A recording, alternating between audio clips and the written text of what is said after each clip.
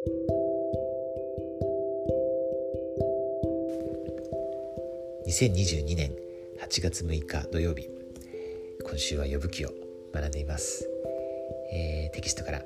今日も引用します。神の視点は私の視点よりも大いなるものである。友人たちから非難を浴びて苛立ち、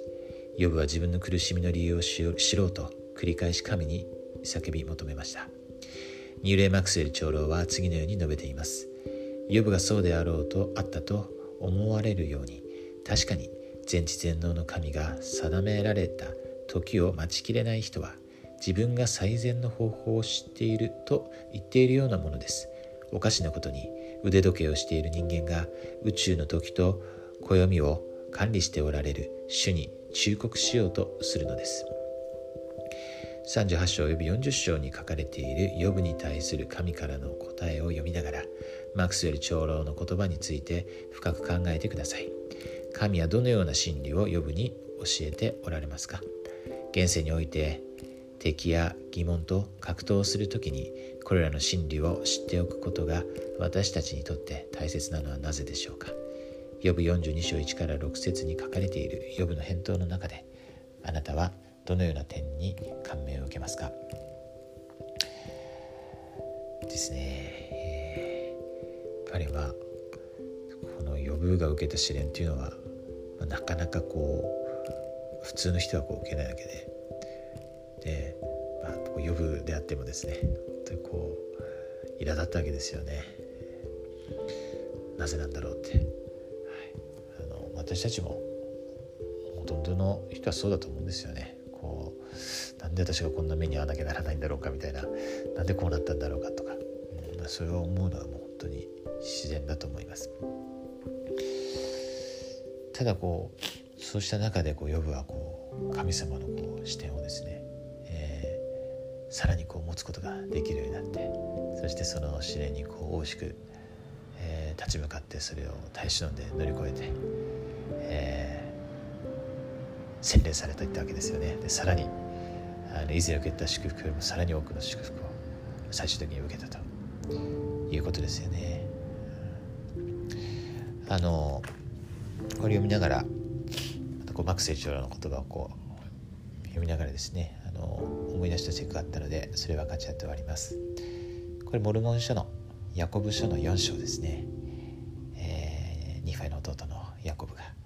言った言葉です。読みます。それゆえ、それゆえ腹からよ、主に助言しようとしないで、主の手から助言を受けるようにしなさい。見よ、あなた方は主が作られたすべてのものに知恵と公正と深い憐れみを持って助言を与えられることを知っているからである。どうしても生まれながらの人は主に助言しようとするわけですよね。自分の方が賢いというか、自分が正しいというかですね、自分の考えに固執してしまうというか、じゃなくて主の手から助言を受けるですね。まさにイエス様はもう生涯にわたって最初から最後までですね、そのような態度で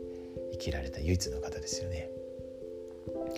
私たちもその模範に、そしてまたこのヨブのですね模範に習って主の手から助言を受けて、そして主の味方でですね、永遠の観点でも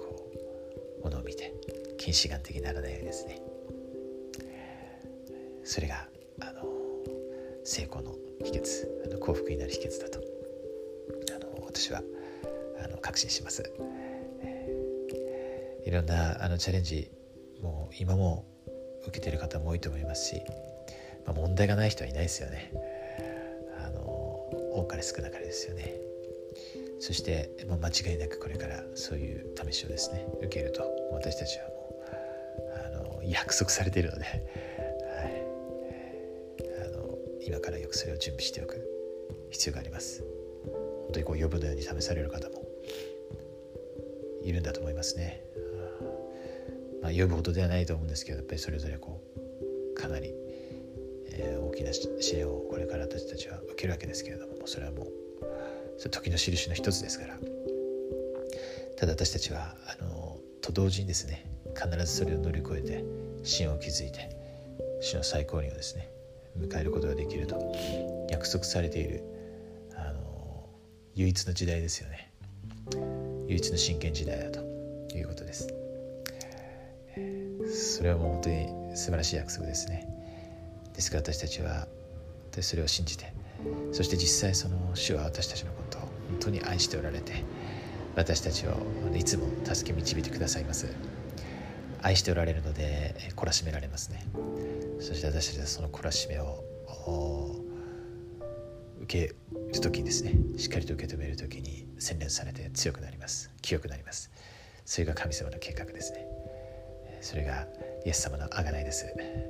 そのことを私は知っています。心から証しします。イエス・キリスト様の皆によって。アーメン。